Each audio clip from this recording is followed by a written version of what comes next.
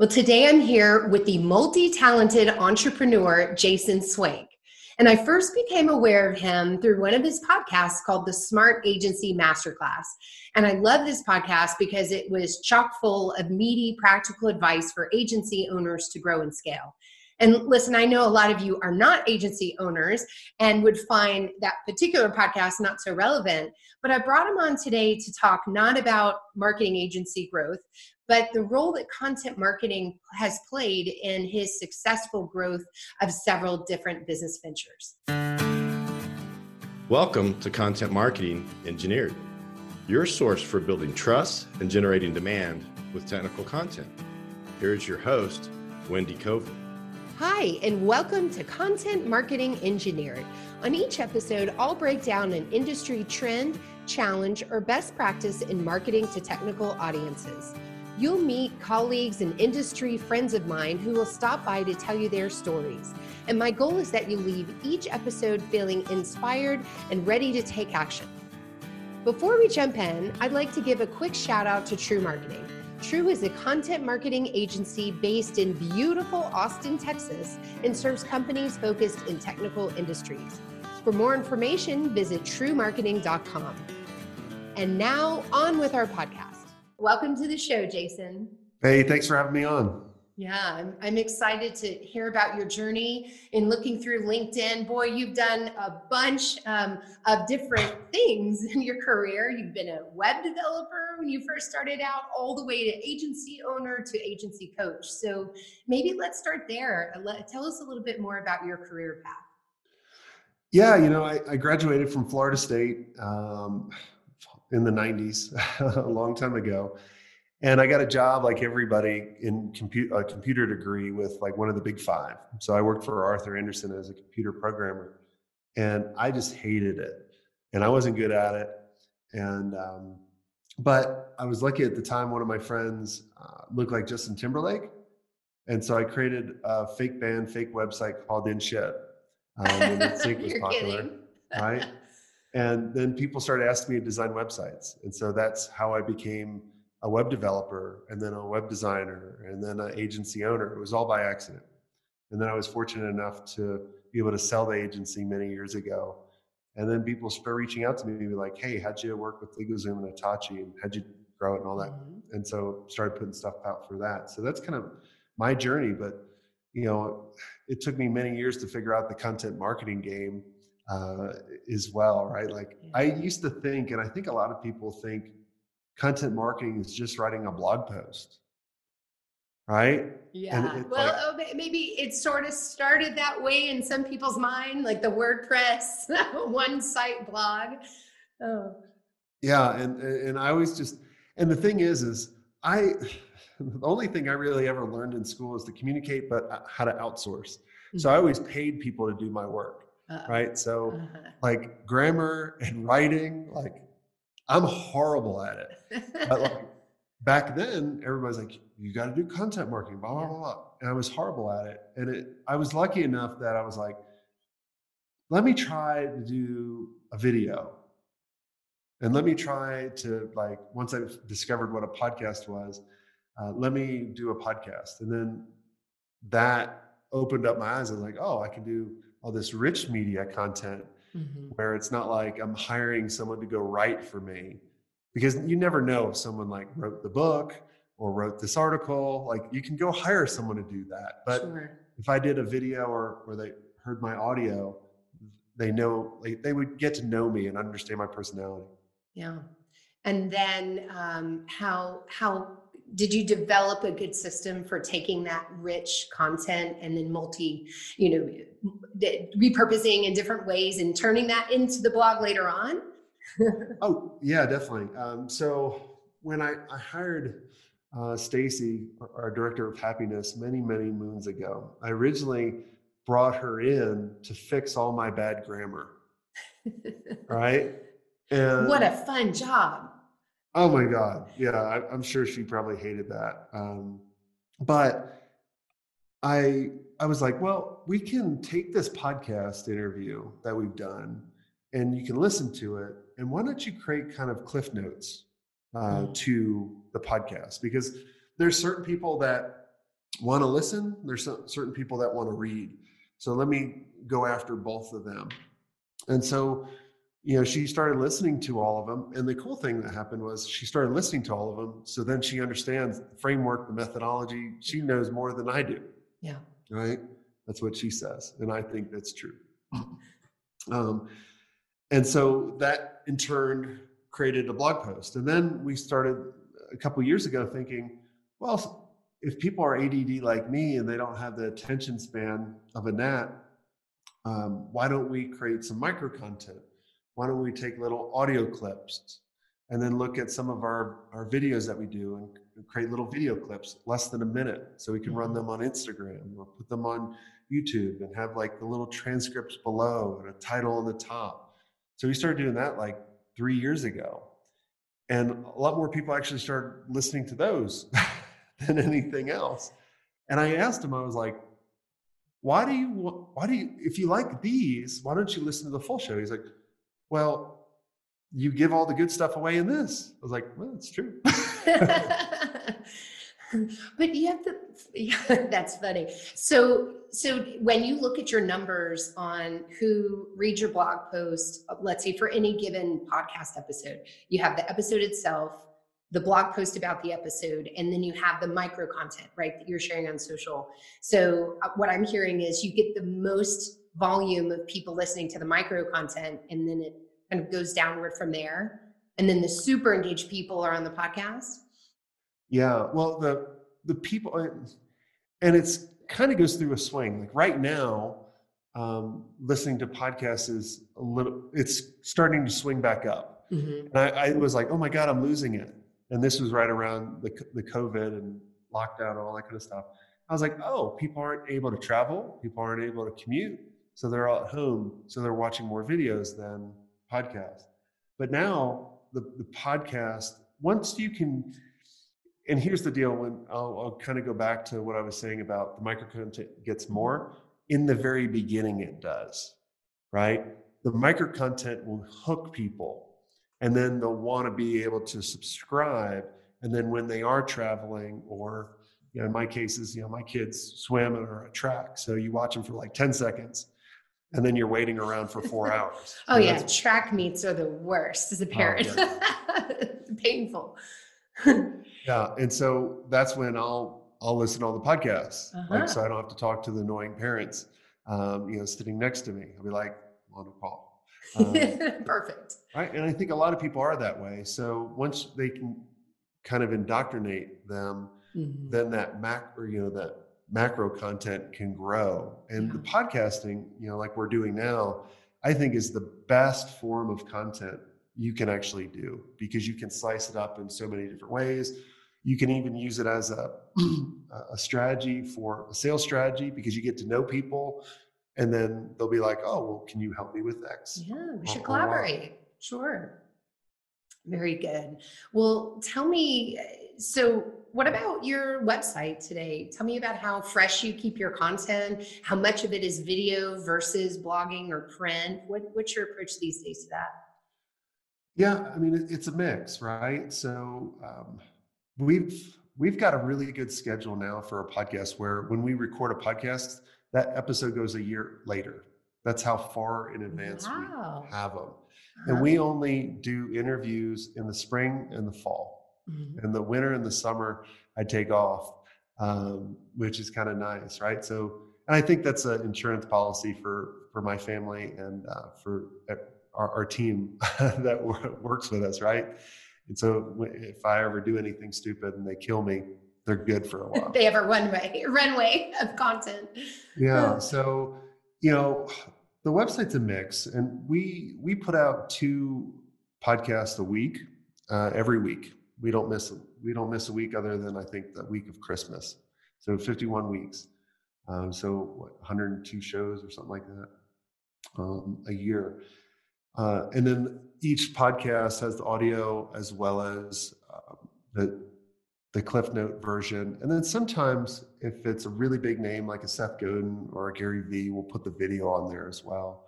And then all the videos on our website are really on our social media and YouTube channels, or behind an email wall where they have to opt in, and then they go through like a free video course or stuff like that. But it's a mix, right? And then as you just keep building it, we've been doing the podcast for 6 years now, and we used to just do a show a week until this year.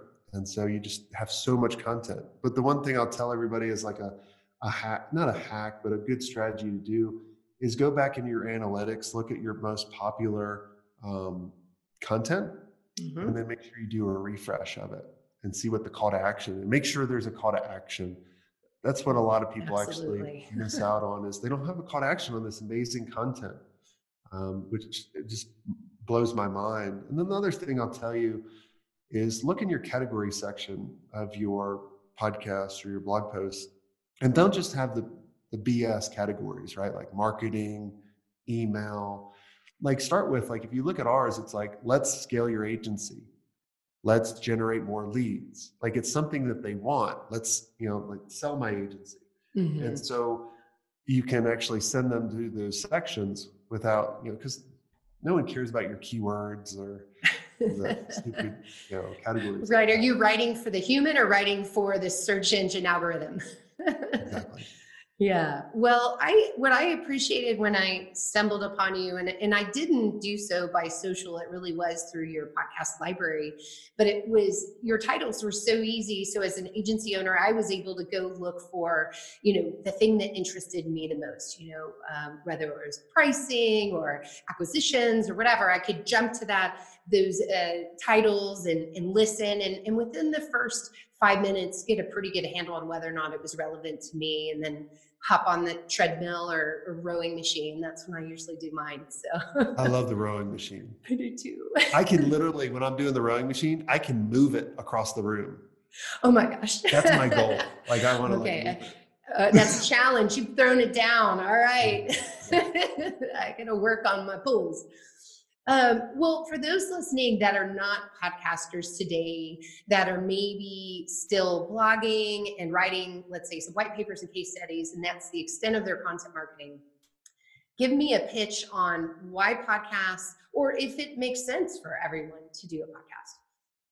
I think if you're really serious about marketing and growing your business or promoting your business, if you don't have a podcast, you're literally missing out on 80% of the business out there, right? I was speaking to, now this was agency owners, and I look at agency owners as the innovators, the early adopters, right?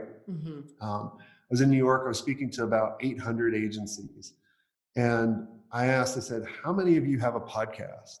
There's like 5 or 10 people that stood up. Wow. And I was like, look around the room about the opportunity. Now, these are the innovators, right? And your audience is, I'm not saying you're not the innovators. I just look at agencies as kind of the first people to do it. Yeah. And they're on top of marketing. And I look at, if you're not doing a podcast, you're missing out so much, because look, it can hit in so many different channels. The people you interview could become your clients. You create amazing content that's always fresh because it's someone else's perspective. And then you can slice it up in 1,000 different ways. I could take one podcast and create 10 pieces of content, 20 pieces of content if I want. Audio files, video files, quotable moments, which I call Frank the Tank moments from old school, right? You can create the cliff notes. Like, you're just missing out. And a lot of people, podcasting is great to start because you don't have to worry about video. A lot of people are scared to get on video because they're like, I don't like to look at me. But then they'll be like, I don't like to listen to me. I don't listen to, I hate my voice. I don't listen to it. But it's amazing when you go into a particular niche conference and your podcast should be geared to an audience, the same like as your website, not generalist. People will come up to you like they've known you for years. Then there's no selling. There's absolutely no selling. It's like people asking you. Yeah, I know this person already. Really they have credibility. Yeah. So, you and I, as hosts of our podcast, are kind of representing our companies, right? We're the spokesperson. And so I think about a technical company and they have subject matter experts, right, that are deeply technical. And so I find this an interesting thing that companies grapple with is, do we have the executive as a spokesperson, the marketing person, or perhaps that technical genius, that they set up as their spokesperson? It could be all of the above. There's a great company, still a great company, Lead Pages, right? They're a landing page software. And one of my friends, Tim Page, was the host for many, many years. Didn't own Lead Pages, but he was the host. And he would just cover people that uses their software and do case studies. Be like, hey, how did you get 150% raise in your revenue by doing this page, right? And then he left, and then they brought in someone else. But I truly think the model that like Gary Vaynerchuk tells businesses to do, I think that's the one to do for especially the people with executives and technical people. Use all of them and have all these different personalities. Yeah. Rotate throughout the podcast or as a group, right? Like one of our clients, Tier 11, Ralph Burns, they have one of the best Facebook. They call it perpetual traffic. I can't remember the podcast name, but perpetual traffic, I think it's called, by Digital Marketer. And so they rotate and they have many people from different companies talking about these strategies as the hosts. And then they bring in guests occasionally as well. So there's many, many options. It doesn't have to just be one person. Yeah. I think that's good advice. And just having a consistent strategy of what this podcast is about, what is the subject matter? Is it, who is the audience, and always having that person in mind so you don't lose that if you're going to change who's hosting. Because that host, I feel like, is that ultimate content creator that's anchoring the strategy and the direction of that show. So it'd be something to consider. And you mentioned something, it's like North Star, like the direction. Your company should have a North Star, right? And core values, right? So you can bring anybody in that believes in those, and there'll be a different perspective, but it will follow what the podcast is really meant for, right? So like our podcast, our whole North Star or our vision or our why is to create a resource we wish we had. So that's how we make decisions on everything, right? Because I was an agency, I was always looking for advice on different things. And it was just me. And I couldn't go to my competitors because they would always be like, everything's peachy, like unicorns, rainbows. And sure. And I was like, why am I such a piece of crap? I can't figure this out. So I wanted to create something that could share that, right? And let people know that they're not alone. So I could bring in Stacy, I could bring in whoever. They'll have a different little voice, but it will still be the direction of the show that needs to go. Yeah. And so you're facilitating peer-to-peer advice, like peer-to-peer networking, and you've created a community because of that. And I know you guys also consult formally with agencies, but I think in this casual way that you built this community is just a wonderful gift. And I'm sure that you learn from it as well. So it's just all the way around, and it's a good model that I try to emulate on this show too. So all the time. And the coolest thing is you can talk to people that would never give you the time of day, right? I think if you're a marketer, we all know Seth Godin. I had him on the show. I literally emailed him and I was like, hey, I'd love you to come on the show. Okay. And I had like 45 minutes to ask him anything I wanted. Do you think fun? Right? Like, do you think awesome. If I just called him up, hey, and I get this all the time. Hey, I just want to pick your brain, which means I want you to give me free advice, right? Yeah. But that's a tough one. Yeah, it's very tough. Yeah. But a podcast allows you to chat with all these amazing people. Yeah. Great. Well, I bet those listening are getting pretty excited maybe about starting a podcast. So any advice for resources out there if someone wants to go do some research to come up with their own podcasting plan? Yeah, the Pat Flynn was the reason why I started podcasting. And he has a great podcast called The Smart Passive Income. Hate the name, right? Because there's no such thing as passive income. Right. But he's the most generous, most brilliant person. And he has great free resources as well as paid resources. And no, I'm not an affiliate. I don't get any kickbacks or anything like that. But he helped me start my podcast, and it's a great resource to go. Yeah, that's a good one. I'll add another. When I was doing my research, I think I not Googled, but I went on Apple and I said how to start a podcast, and I found one by Buzzsprout. And what I loved about it is not only was it just step by step, but it would say, okay, pick between this software or this one, pick between this microphone and this one. And it wasn't just, well, let's leave things very vague. You don't have a lot of time when you're an entrepreneur or small business owner. So it's just nice to be able to cut through and make some decisions pretty quickly. So or you could hire a company and do it. There's many companies now that will set up everything for you. So there's no excuse. I mean, there's even an app. I think I tested out many years ago called Anchor. Like you literally just record your voice and then it uploads and it creates it everywhere. So now it puts their advertisement all over it, but there's that. All right. Well, people, you heard it. No excuses. Starting up a podcast can be done, and there's a lot of benefits to doing it. So thank you, Jason, for sharing your wisdom. And if people want to connect with you, where can they do that? Best way, go to jasonswenk.com. Swank is spelled with an E, so SWENK. So jasonswenk.com, and you have links to everything there. All right. And to close us out, what do you always say to end your show? Swank it. All right. Thanks for being on. That URL works too. Oh, I might try that right now. Visit truemarketing.com/podcast for notes and resource links from today's episode. While you're there, learn other ways to grow your business with content marketing, from educational resources such as self-paced training to hands-on services by the expert True Marketing team. You can also order my book, also named Content Marketing Engineering. Thanks, and have a great day.